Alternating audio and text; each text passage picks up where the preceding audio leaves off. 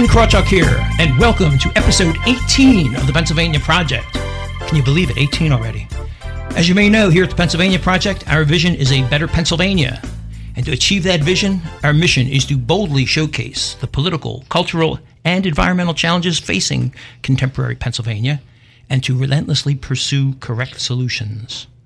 But more important than solving the problem correctly is to solve the correct problem. Right, bloody well right, as the song goes. We have a cerebral episode planned for you today, maybe. And like all episodes of the Pennsylvania Project, it's divided into 3 parts. You, them, and me.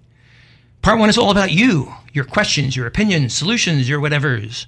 And rather than a call-in format, we are an email-in format.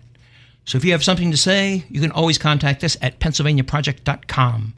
And you can tune in afterwards and listen on iTunes, Stitcher, Google, or whoever your favorite podcast provider may be. Today for the you part, we have a broad mix of new questions. One about copycat legislation, fracking question, I've been waiting for that, taxes again, medical freedom, and more. After that, part 2 is all about them. Each episode we host a guest to help showcase the political, cultural, and or environmental challenges facing Pennsylvania. And our guest today is all cultural. First time we've ever had an all cultural guest on the Pennsylvania Project. She's Rhea M. Baskerville, a mental health advocate. After that comes part 3 of the Pennsylvania Project, the me part, where it's my turn, your caster, Ken Krawchuk. I'll be focusing on some particular issue that really sticks in my craw. Today's rant, segueing off the question we got in, is restricting medical freedom. And throughout the show, we'll be featuring a Pennsylvania Toastmaster to narrate our live commercials and whatever comes into our mailbag. Today we have with us a member of the Drexel University Toastmasters, Ariel Vaknin. Ariel, welcome to the Pennsylvania Project. Thanks for having me. Oh, it's great to have you here. Listen, I got to ask you, what do you like about being a Toastmaster? I like the people there. They treat us all like family, and they also offer very good advice on how to get better at your public speaking. Mm-hmm. And the leadership. Don't forget the leadership. Of course. She's still smiling, too. You know, she enjoys it. All right, let's dig into the mailbag. And remember, our mission here is not just to complain, but to explore solutions. What do we got, Ariel? So this is from Benny McCann. He is from Ellsworth City, Pennsylvania. He says, well, now, look, Kenny, this time I really have a question that impacts Pennsylvanians.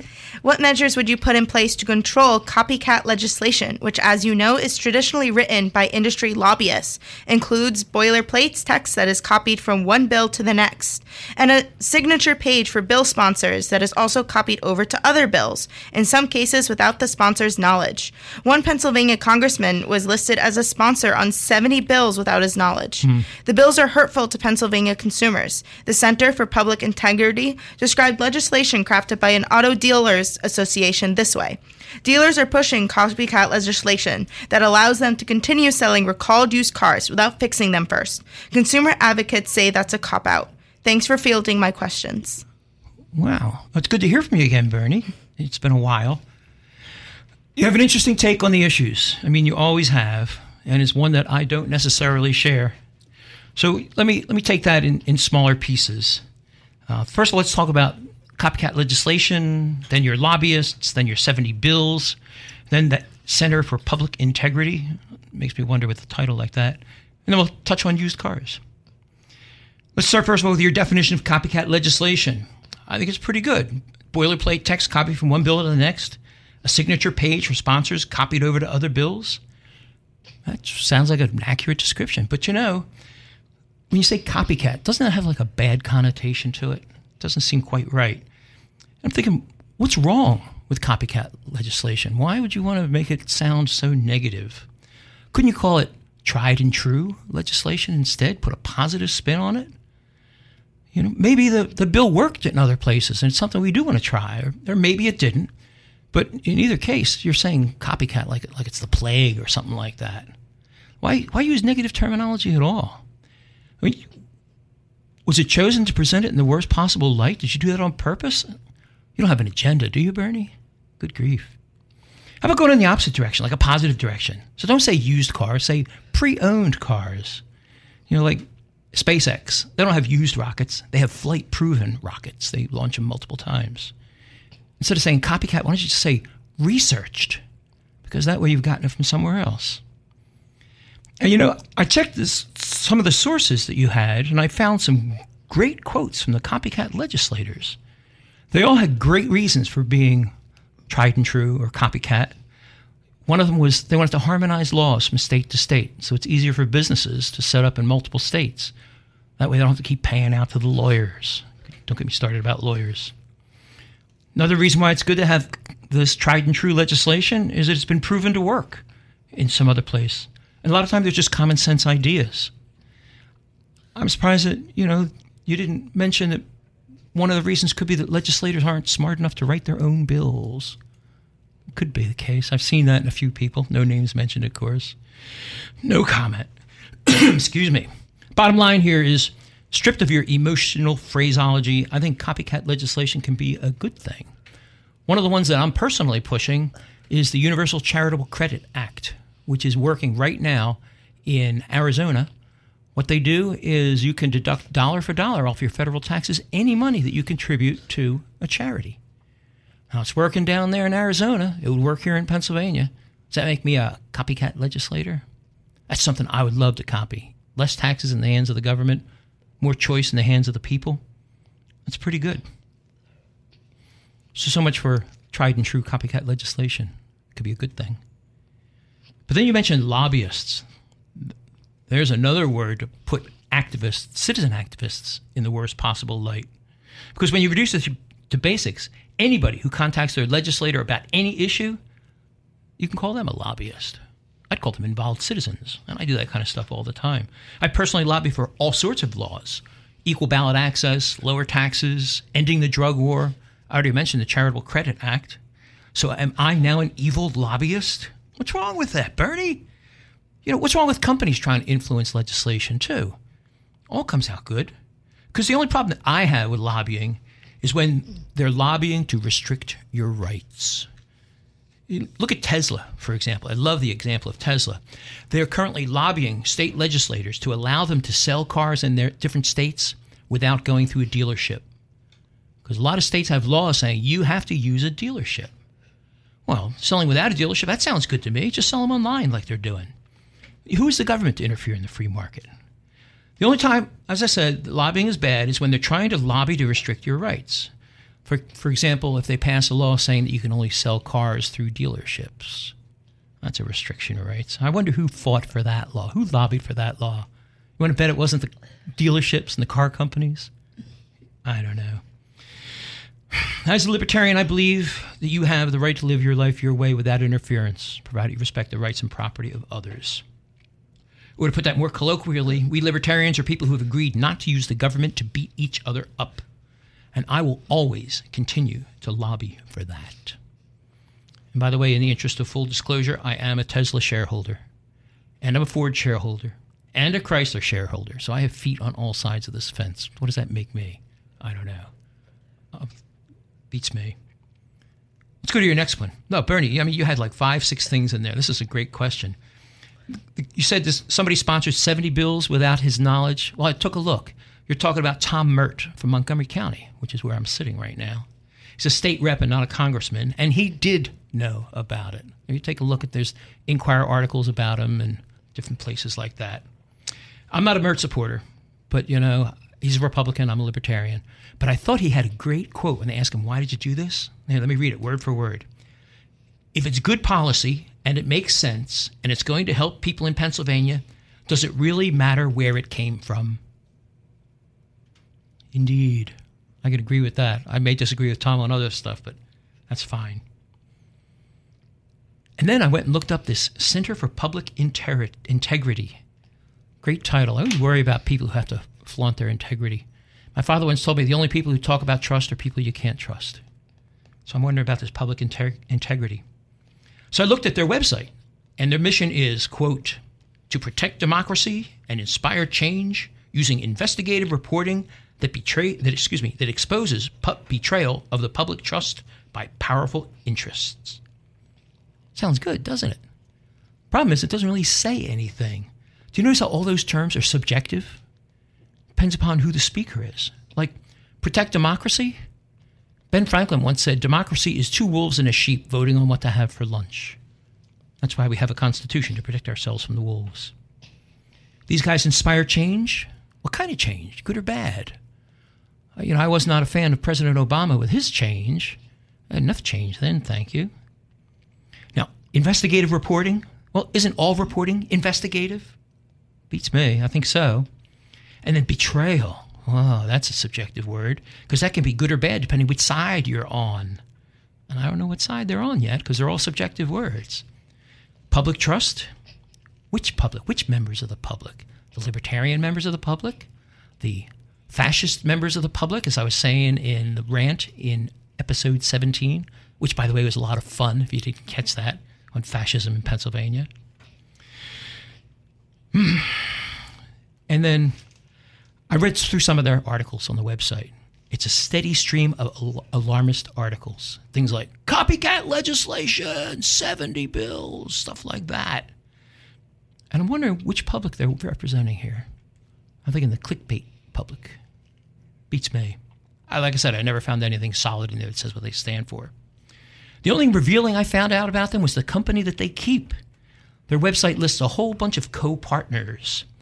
The New York Times is one. Now, there's an honest reporter if I ever heard one. Not. They just got caught again for one lady was talking about space programs, and she says, SpaceX is not thinking about women at all. And it's not true. I mean, they've got women training in SpaceX capsules. They just had to retract that. Here's another one. Another one of their co-partners is Mother Jones. Well, they're unbiased. Not.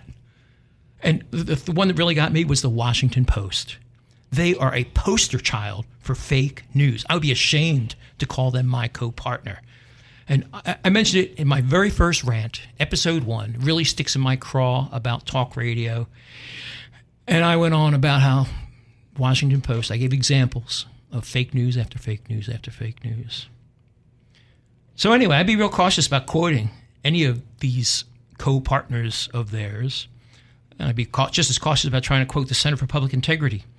Especially, I saw that they've got 44 corrections posted over the last 6 years. That comes out to 1 every 2 months. They're making a mistake. Yeah, maybe a lot. We haven't had to do a retraction here yet. This is episode 18.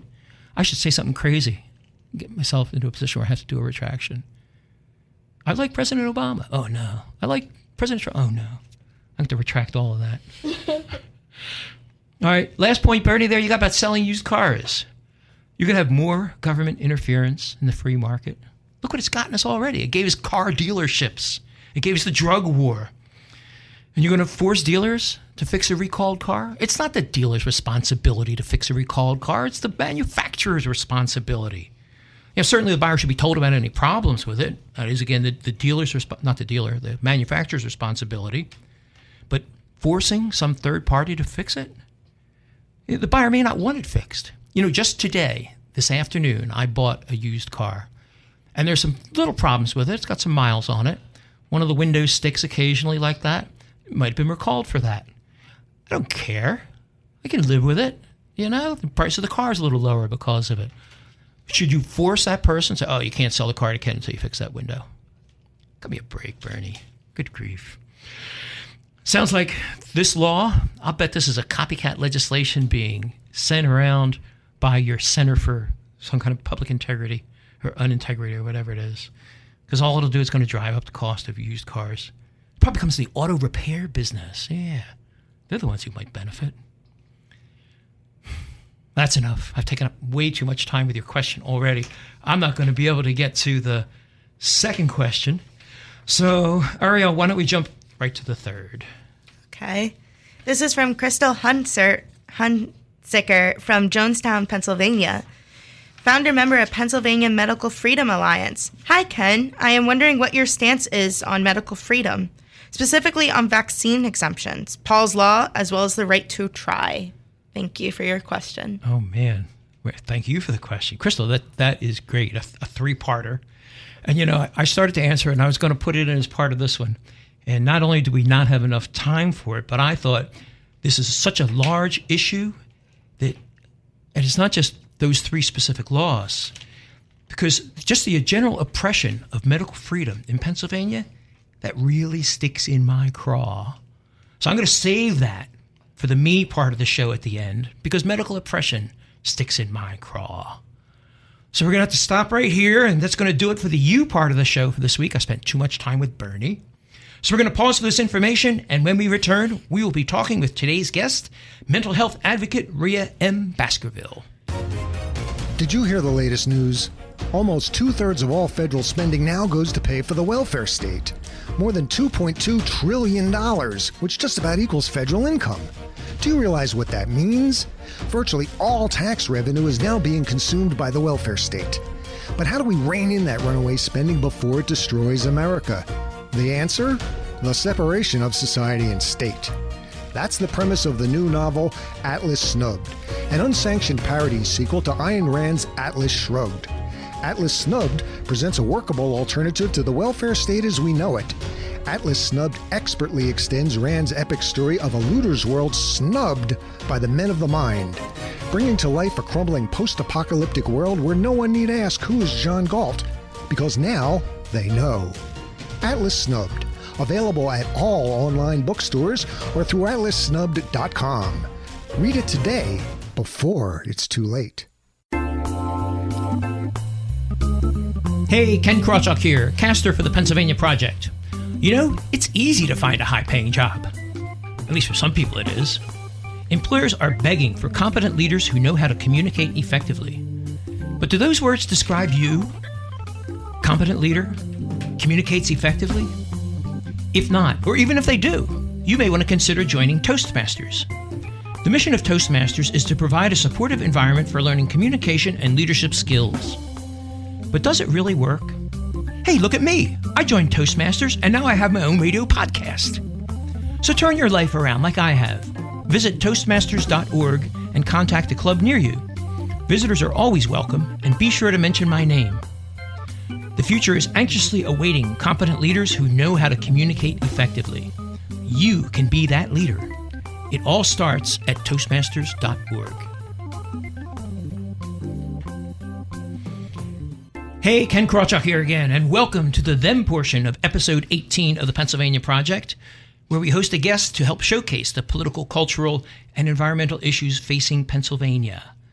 As I mentioned at the top of the show, my guest today is 100% cultural.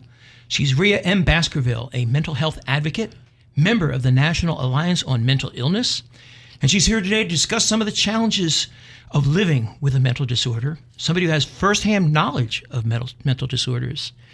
She's from Bluebell, and she's Penn State graduate, and she's got actuarial science. Thank you. I didn't write it down. And she's a Toastmaster of all things. How about that? Rhea, welcome to the Pennsylvania Project. Thank you so much, Ken. It's a pleasure to be here with you all this evening. Oh, likewise. A Toastmaster. Why do you like being a Toastmaster? We got to start there. Well, I've really probably been a Toastmaster since I was a child. I've never been shy to get up in front of an audience and to speak and to share my thoughts. In church in particular, you know, they would call for the young people to participate in service, and they would ask for a volunteer to come and pray or to read the announcements. And all the other children were like, no, not me. I don't want to do it. No, thank you. And I would raise my hand and I'd say, I'll do it. And that's really where I got my start as far as public speaking was in church. And so the church members would see me in the various dramas that we would do at holiday time. And they would say, you're a natural. You should really get involved in this in school. So then I joined the drama club in school. And the rest is sort of history. So I've just always loved public speaking and being in front of an audience. I'm a ham. I love to talk and share my thoughts and Rhea, hear from others. Rhea, you're a very brave lady, especially as a kid. I wouldn't do that. And you're also brave because you're a mental health advocate and you're telling your own personal story. That takes a lot. I mean, what's the basis of your story here? Well, thank you for asking. It's interesting because when I first was diagnosed with a mental health disorder back in 2007, I was very embarrassed and just reluctant to talk about it at all. Only the very close select few knew anything about my diagnosis or the fact that I had my disorder. I didn't even tell my aunts and uncles or first cousins. They didn't even know. It was really just my mom and my brothers, my sister-in-law, and a few friends that kind of found out by accident. I probably wouldn't have even told them if it hadn't been for me going through an episode in their presence, because I knew of the stigma that was attached with mental health challenges and mental health disorders.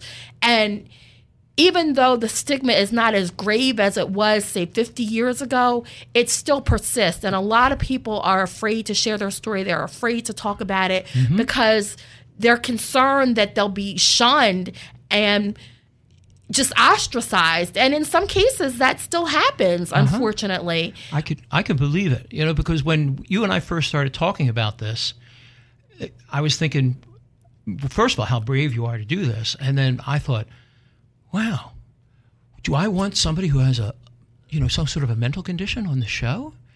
But then when I was talking to you on the phone, I thought, just what you said, no, this is a message that has to get out there. This is part of the reason for the Pennsylvania Project, to learn as much about this as we can.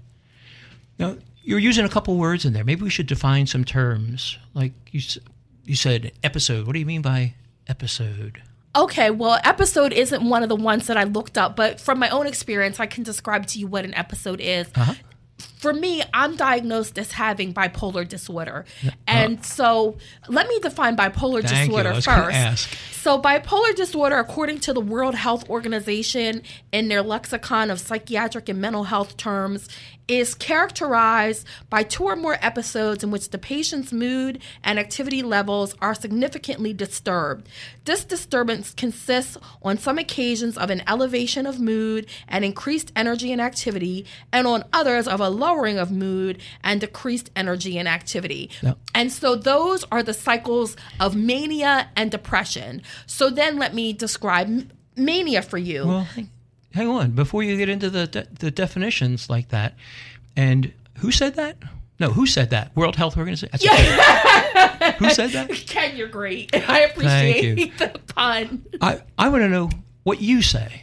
What do you think it is? Just a sentence or two. Sum it all up. So when I think about bipolar disorder, I think about what I learned in science about wavelengths and the peaks and the valleys, and how there's that midline that goes across. And I cannot remember the name for the midline. Someone that's a scientist will be able to tell us. But, zero. You want to stay, what'd you say? Zero. The zero line. Yeah. You want to stay as close to that zero line or to a quote-unquote normal mood as possible. You don't want to be too elevated or in the manic phase, and you don't want to be too low or in the depressed phase. You want to kind of stay in the middle. And so that's the goal of the medications that are prescribed to psychiatric patients. They're called psychotropic drugs, and they try to help keep you in the middle. But sometimes, and I'm getting back to episode now, sometimes you'll have an episode where, despite being on the medication for some reason or another, it could be stress or just a change in your circumstances or what have you, or even a change in medicine, that'll cause you to go into an episode of mania or cause you to go into a more severe episode of depression. So you may be able to live a regular, quote-unquote, normal life for the most part, but then you may have these episodes that take you into either mania or depression. And the goal is to stay out of those episode regions. Understood. Now, there's the word depression. I think we could all understand what that is. Everybody's got their down days. But what do you mean when you say mania? I mean, that's a term that lay people toss around like a manhole cover. What do you mean by that? So I'll give you the World Health Organization's Who? Yes. Sorry. The World Health Organization's definition, and I didn't write out the full definition because you can imagine, by being the World Health Organization, they have this lexicon of 112 pages, and the definitions are quite extensive and very descriptive. But the beginning of the definition for mania is a disorder in which mood is elevated out of keeping with the individual circumstances and may vary from carefree joviality to almost uncontrollable excitement. Elation is accompanied by increased energy resulting in overactivity, pressure of speech, and decreased need for sleep. So I've taken some recreational drugs that do that. Exactly. And so sometimes, back to that term episode, when I talk about my episodes of mania, I relate it to what it might be like having a high from a drug. Now, I've never personally taken any drugs of any type that are recreational. I've taken psychotropic meds, as I've mentioned. But those drugs, you know, that people use recreationally give you a high. And sometimes when you're in this manic phase, you feel a sense of a high. You feel like Superman or Superwoman, like you're invincible, you can do anything, that all your dreams are coming true, and that life couldn't get any better. And then you come down from that and you realize that you were having a delusion, perhaps. And I'll describe delusion for you. Delusion is a false, incorrigible conviction or judgment out of keeping with reality and with the socially shared belief of the individual's background and culture. So in other words, you think something is true that isn't based in reality. And so that can be difficult to deal with as well, because you're coming back to a sense of reality and you realize that the mania was just false. It was a complete false sense of self. It was a false sense of circumstances. And this is what happened with you, with your relatives. You had this episode back in 2007 and you couldn't hide it anymore. Well, yes. Let me think back to that episode. That actually, now people with bipolar disorder often have comorbidity, as they say. I'm sorry, they have what? Comorbidity. And comorbidity means I've never heard more that than one diagnosis that is coexisting. And so sometimes that comorbidity could be substance abuse or alcohol use. And sometimes that comorbidity could be another psychiatric disorder or mental health disorder. And so for me, I was diagnosed with attention deficit hyperactive disorder when I was a freshman in college, which was several years before the diagnosis of bipolar disorder. And I was just reading on the internet within the past couple of days that those two disorders are oftentimes diagnosed in tandem, that somebody with bipolar disorder may also have attention deficit hyperactivity disorder. You know, I just had a thought with what you said there. You said alcohol could do this. I know a lot of people who fit that definition of manic if they've had too much to drink. Well, yeah, so they think they're Superman and they have these delusions and they're really, really happy, and then all of a sudden, crash. So, and that's back to what I was saying before about how these recreational drugs will give you a high, and the psychiatric disorders can also give you a high that are similar. And that's why when those two, if substance abuse and a psychiatric disorder are existing together, that's why it's even graver, or it's even more challenging for a person, because now it's like they're having a double high. And this is when you find people maybe passed out or different things. I don't want to get into something that I really don't know anything about, because I don't deal with alcohol use or drug use. So I've never had that experience. But it is told to people with psychiatric disorders that they really shouldn't be taking alcohol or drugs in conjunction with their psychotropic medications, because it causes a poor effect. Do you know, I have some background in insurance. I was trained as an insurance professional a number of years ago. And one thing that you do is you find out what the various drugs that people are taking, just for that very reason, to be able to warn them of what's going on. My guest today, Rhea M. Baskerville. I'm your caster, Ken Krawchuk, and you're listening to the Pennsylvania Project. We'll be right back after this information. Thinking about getting your first tattoo? Maybe you're ready to add to that sleeve you started or covered up that one regretful choice. Put Sam Sia and his team of artists at Iron Will Tattoo Club in Glenside, Pennsylvania at the top of your list. The team at Iron Will has plenty of designs to choose from. They can create an original design or work with a fashion that you provide. Call 267-893-7625 today to schedule your free consultation. That's 267-8WE-ROCK, or visit them on Instagram at Iron Will Tattoo Club. Do you have the financial freedom that you imagined you would have? At AJ Freedom Financial, we are dedicated to serving you while helping you achieve your financial goals. We offer planning and investment advice on everything from college and retirement planning to a rollover $401,000. Please call 866-383-6899 to learn more. The top priority at AJ Freedom Financial has always been and always will be our clients. 866-383-6899. Call AJ Freedom Financial today or talk to a qualified professional. 866-383-6899. That's 866-383-6899. AJ Freedom Financial, helping Pennsylvanians achieve financial freedom from the man. Securities and investment advisory services are offered through Gradient Securities, LLC, member FINRA-SIPC. Insurance products and services are offered through AJ Freedom Financial. AJ Freedom Financial is not affiliated with Gradient Securities, LLC. Are you a small business owner always looking for referrals? Do you have a streamlined approach to generating new referrals? Contact Stephen Worley to learn the fast, easy way to generate new referrals. Stephen has an all-inclusive system that will help you generate an extra 5 to 10 customers per week without spending a single dollar on ads. You won't have to create a website, have pictures taken, or write a single ad. Stephen will take the headache right out of the process. Contact him at StephenWorley.com. That's Stephen with a V, WERLEY.com. The Green Party of Pennsylvania are grassroots activists, environmentalists, advocates for social justice, nonviolent resistors, and regular citizens who have had enough of corporate-dominated politics. Their goals are to promote green values by organizing communities, guiding legislation, providing viable new political options, and making government more participatory for all peoples. For more detail, contact the Green Party Pennsylvania at 717-839-2395 or locate them online at gpofpa.org. Thank you very much, Ariel. Hey, Ken Krawchuk here still, and we're back with episode 18 of the Pennsylvania Project, and our guest, Rhea M. Baskerville, our mental health advocate, and she didn't run out of the room. I haven't scared her off yet. I'm always surprised people don't run away. Now, before the break, you were talking about family and everything. Who do you turn to for support in this? I mean, it must have been pretty traumatic for you in the beginning. Oh, yes, Ken.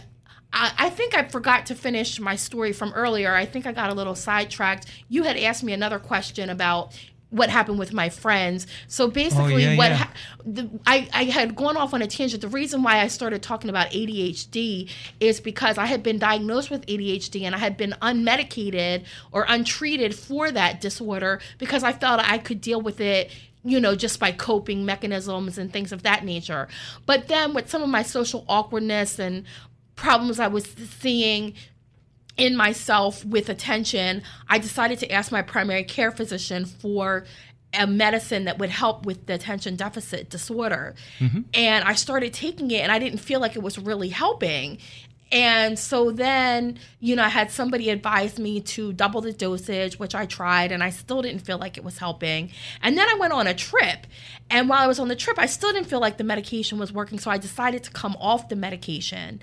And that's when things started to go downhill because you're never supposed to just take yourself off of a medication. You're always supposed to get weaned off by a doctor. So to anyone out there listening that's on any type of medication, I just want to warn you to please consult with your doctor before removing yourself from a medication that doctor has placed you on, because a lot of medications will give you difficult side effects if you suddenly discontinue using them. And that's particularly true of different psychotropic medicines. And so once I took myself off that medicine, that's when I went into my first episode and started being delusional and things of that nature. And I was with a friend at the time and saying things that I guess didn't make sense to her or were out of character for me. And so then she had to go to work, so she referred me to another friend to help.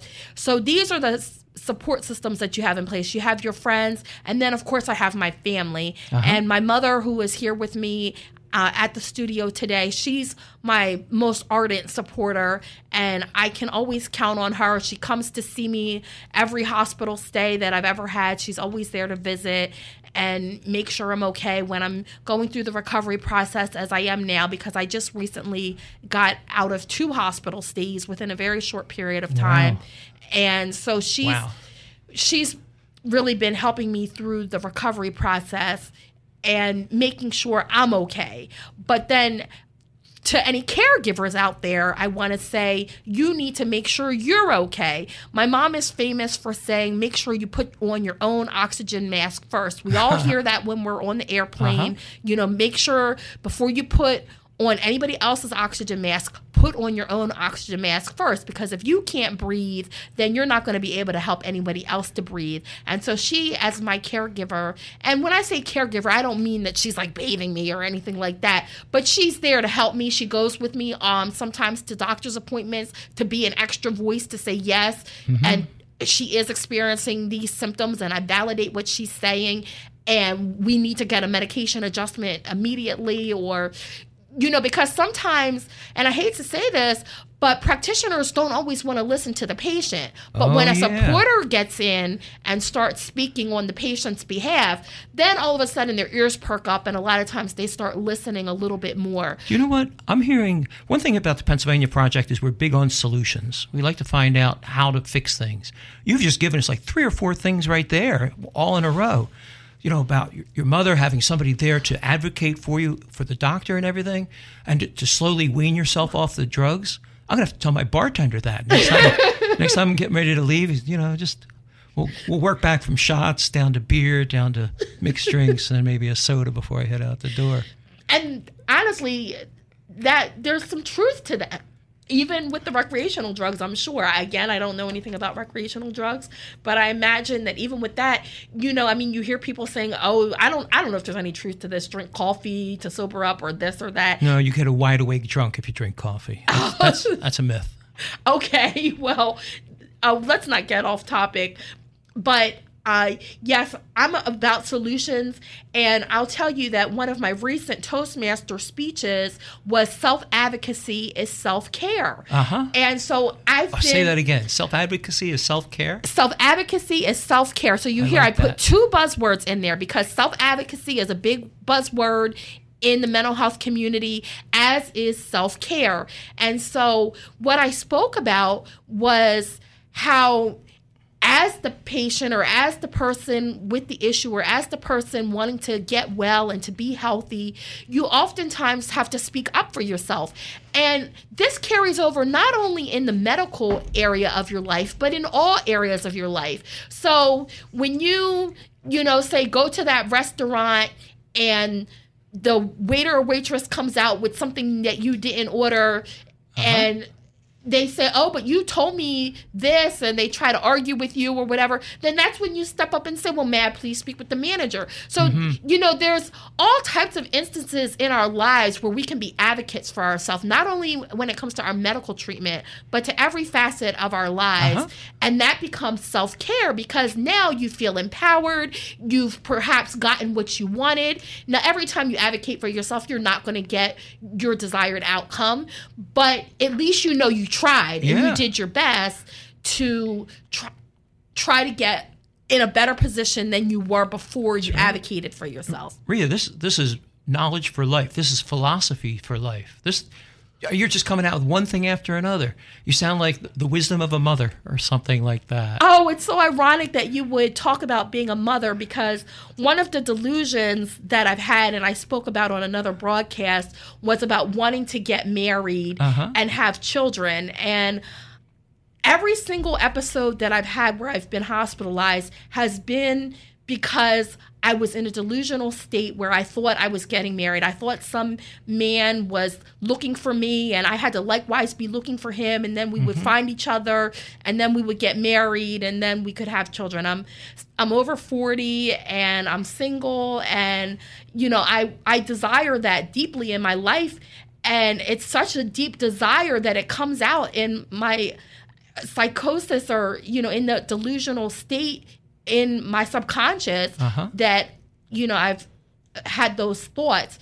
And it's when I talked about coming down from the high and coming back to reality, when you find out, oh, wait a minute, I'm not really getting married. There really isn't somebody looking for me. Here comes the depression then. Yes, you got it. So man. then the depression comes in, and I might not sound depressed today, and that's because I'm doing something that I love. And so let me segue into something else. That's why it's important when you're dealing with depression and mania and different other mental health challenges that you find activities and hobbies that you can participate in that'll keep your mind off of things. Like Toastmasters. And like Toastmasters, which is one activity that I take part in. But there are so many more. Yep. One thing I wanted to touch on, we just mentioned it in the beginning, and that was the National Alliance on Mental Illness. Can you tell us anything about them? What do they do? Well, yes, I'd certainly like to share about the National Alliance on Mental Illness because they're a resource. They're a national resource for anyone that's dealing with any kind of mental illness. And they're based in the Virginia, D.C. area, but there are chapters all throughout the country. So I would ask for anyone that's interested in learning about the National Alliance on Mental Illness, or NAMI for short, that they would visit www.nami.org, and they would be able to go and find their local chapter. And some of the resources that are provided are family-to-family classes where they teach family members about what it's like to live with a loved one who's suffering or living with a mental illness. And they give them coping skills. They give them ways to deal with crisis situations. They give them education. They also refer you to other services that are available, such as mental health first aid classes that you can take to learn. These guys do a lot. And yes. And how do you spell it? NAMI.org? Yes, NAMI.org. Mm-hmm. And NAMI also has support groups that you can take part in. So that's something that can be helpful to people, is for the families as well as for the ones affected directly by mental illness. They can find a group that they can sit and talk to and share kind of war stories, so to speak, or share victories, because it's important, to have victories. We talked earlier about a support system. So that's another place where you can find support and where you don't have to be ashamed and where you don't have to worry about being ostracized or worry about the stigma, because everybody there is dealing with the same thing. See, that's where you're going to find your husband. Oh, you think so? I do, I've seen Toastmaster romances where two people are trying to overcome their fear of public speaking. And it sounds like it'd be a good place to start, because somebody is going to understand exactly where you're coming from, just what you're going to need. Do they have gatherings? Do they get together? They do socials or something? Well, there's different groups that do social activities. There's the Montgomery County Creating Increased Connections group, I believe. And they meet in two different locations that I'm familiar with. And they do social things. NAMI does social activities sometimes. They, meet regularly. So there's lots of places that you can go for not only educational sessions and seminars, but also for social activities and fun. We are running out of time. Are there any other resources you want to mention? A website for somebody else besides NAMI.org? Well, I'd just like to let people know that even if they want to keep in touch with me or ask me a question, that you can email me at RHEAMARIE, the single number 1, at gmail.com. That's Rhea Marie, the number 1, at gmail.com. RHEAMARIE, the number 1, at gmail.com. And, I'll be happy to continue the dialogue or, try to answer any questions as best I can. Again, I'm a lay person. I'm not a medical professional. That's the best thing. You're just a regular person looking at it from the inside. And there was one more thing I did want to say. Okay. And that was just that for those who are watching on YouTube, that I suffer from tardive dyskinesia, and that's why you see me making all the facial gestures and movements. It's very uncomfortable for me, and it's hard to deal with, but it's one of the side effects of the medication hopefully will be going away soon as I'm getting weaned off of the medication that's causing it. Okay, and I have one final question for you. Which Toastmasters Club are you a member of? We'll find you there. Oh, yes. So please come visit us at Covenant Toastmasters Club. We meet on the campus of New Covenant Church in the, I guess that's Lower Chestnut Hill, Upper Germantown section of Philadelphia. It's right on Germantown Avenue. It's the Covenant Toastmasters Club. Yep. And you can just Google us and you'll find our address and when we meet, which is the second and fourth Wednesdays of every month. And get to meet you in person. Well, that's going to wrap it up for the them portion of the Pennsylvania Project. My thanks to Rhea M. Baskerville for appearing on the Pennsylvania Project. Thank you very much. We're going to pause for this information, and when we return, I'm going to be ranting about something that really sticks in my craw: restricting medical freedom. The following is a commercial announcement. Hey, Ariel, how's it going? Could be better. Why? What's the matter? I just found a great job, but I can't take it. Why not? Because they want me to go as a 1099 contractor. So? So what about all the taxes? Federal taxes, state taxes, this tax, that tax? I have better things to do than figuring out the tax laws and filling out all those forms. I'm a libertarian, remember? Well, then you need Amendment 16. Hey, it's the damn Amendment 16 that got me into this predicament in the first place. No, not the 16th Amendment of the Constitution. Amendment 16, the invoicing service. They'll invoice your client for the hours and expenses you report to them, and when your client pays them, they pay you, minus all required state and federal taxes. It's that easy. One call does it all. And they'll even have an accountant do your personal taxes for you come April 15th. And they take care of all the taxes, all the forms? Yep, and they can pass along certain tax breaks too. Sounds perfect. Where do I find them? On the web, of course, at amendment16.com with 16 spelled out. That's amendment, SIXTEEN.com. One call does it all. You've been a registered libertarian for years, voted for libertarians even longer, and lived by libertarian principles all your life. Now it's time to take the next step and become a dues-paying member of the Libertarian Party of Pennsylvania. Keep abreast of the march toward liberty in Pennsylvania. Take an active role in making it happen. Maybe even considering yourself running for local public office. It all starts with becoming a dues-paying member of the Libertarian Party of Pennsylvania. It's easy, fast, and only $20 a year. So visit lppa.org to sign up today. That's lppa.org. Do it today. A freer future is waiting. Hey, Ken Krawchuk here again, and welcome to the me portion of episode 18 of the Pennsylvania Project, where I get to rant for a little bit about something that really sticks in my craw. Today, it's restricting medical freedom.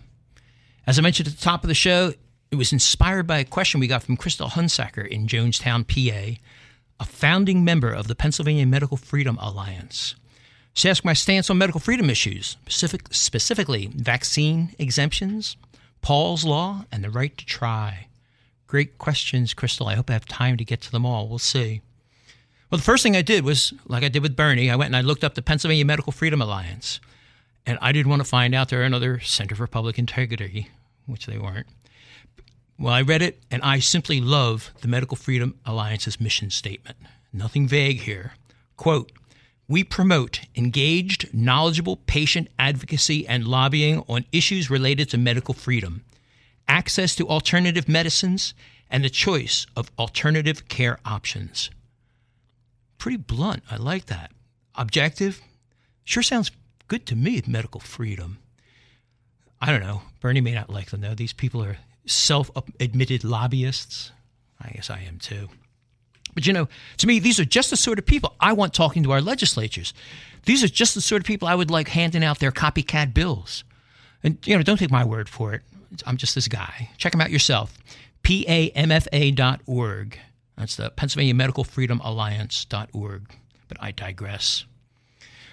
So let's get to Crystal's questions and issues one at a time. And like I said, let's see if I have time to finish.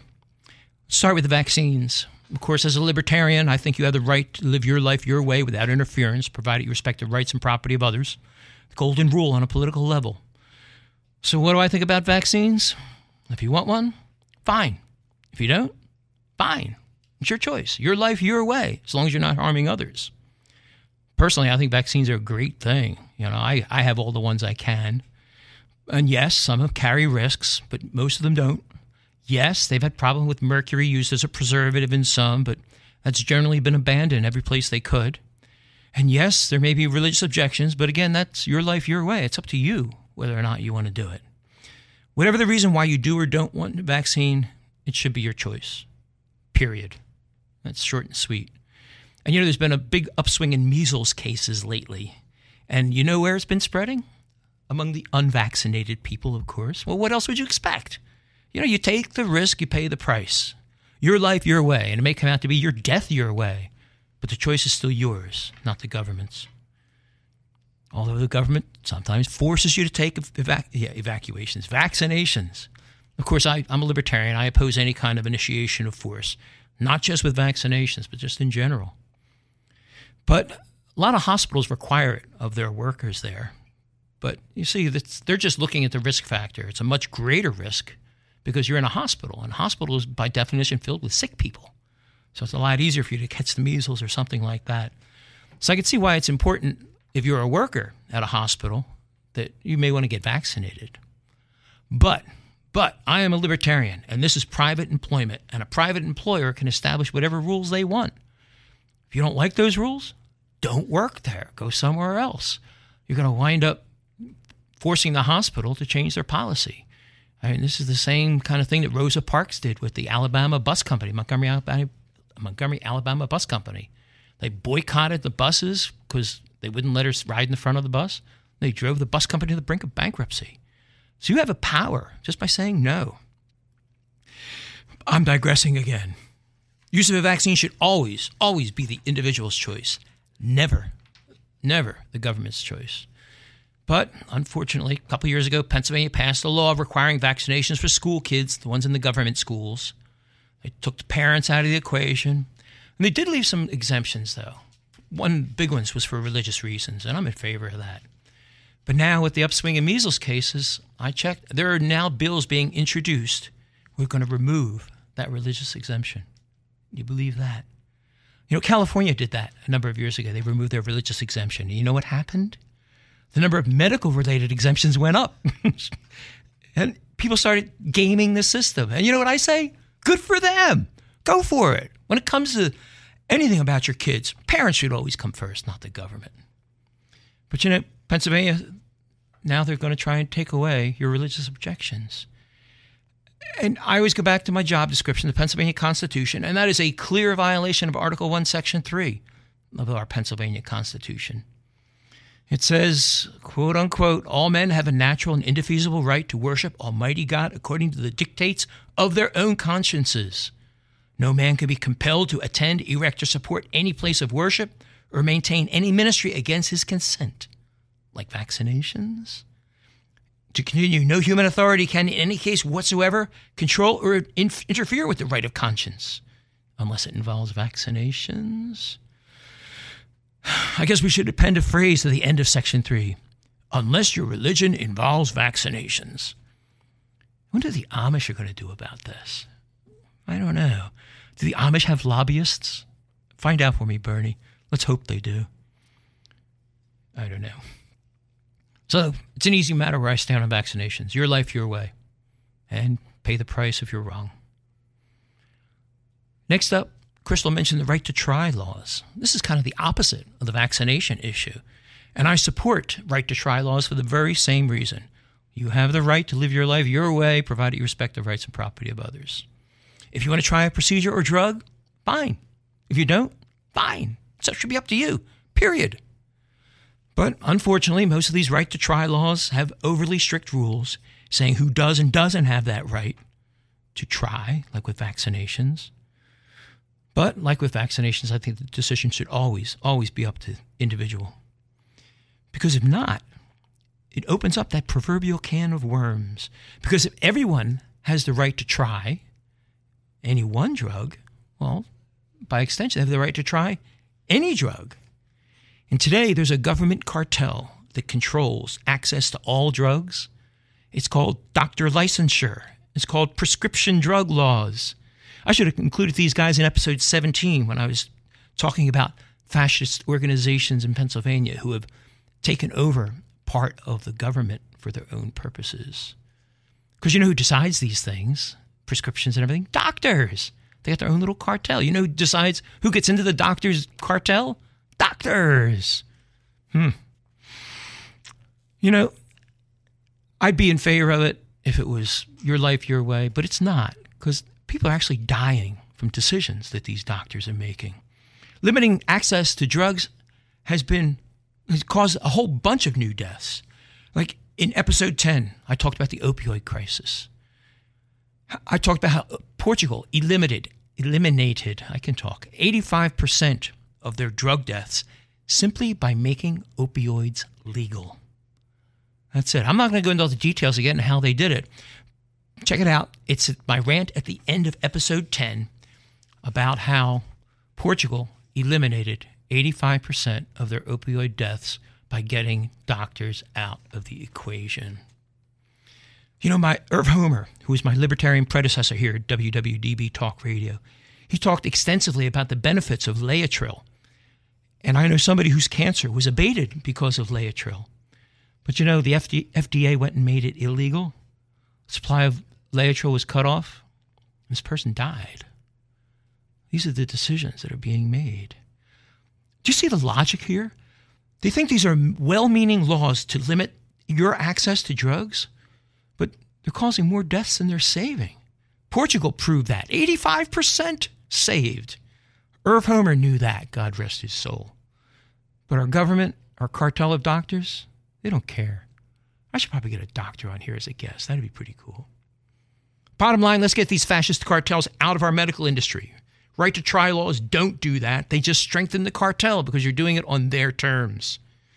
And although the restrictive laws do solve the problem correctly, it's not solving the correct problem, as I like to say. The correct problem to solve is how do we save the most lives? What about Paul's law? I'm going to have to go through this pretty quickly. I rant too long. Paul's law is a law against denying organ transplants to low-benefit patients, they call them, like autistic patients. The original Paul was an autistic, and they denied him a transplant because they thought it just wasn't worth giving it to an autistic person. I know, isn't that horrible? Man. So if you want to help Paul, if you want to help everyone regardless of disability and solve the correct problem, get government out of the way, support the free market. And on that hopeful note, that's going to wrap it up for episode 18 of the Pennsylvania Project. If you have something to say, we would love to hear from you. You can contact us at PennsylvaniaProject.com, and you can hear us there too, as well as iTunes and other popular podcast providers. Today's episode is courtesy of Amendment 16 Limited and recorded live at the studios of WWDB Radio, broadcasting at 10 a.m. every Saturday at 8:60 a.m. in Philadelphia, and released as a podcast every Tuesday at PennsylvaniaProject.com. Our webmaster is Stephen Worley. Marketing guru is Connor Dragotis. Our featured Toastmaster narrator is Drexel University Toastmasters, Ariel Vaknin. Keyboard wizard and singing in the background there is Joe the Pag. Radio producer through the window is Brett Kronberger. Executive producer, who didn't cough today, is Mark Bazzacco. And me, your caster, Ken Krawchuk. Thanks for joining us. And remember, what's more important than solving the problem correctly is to solve the correct problem.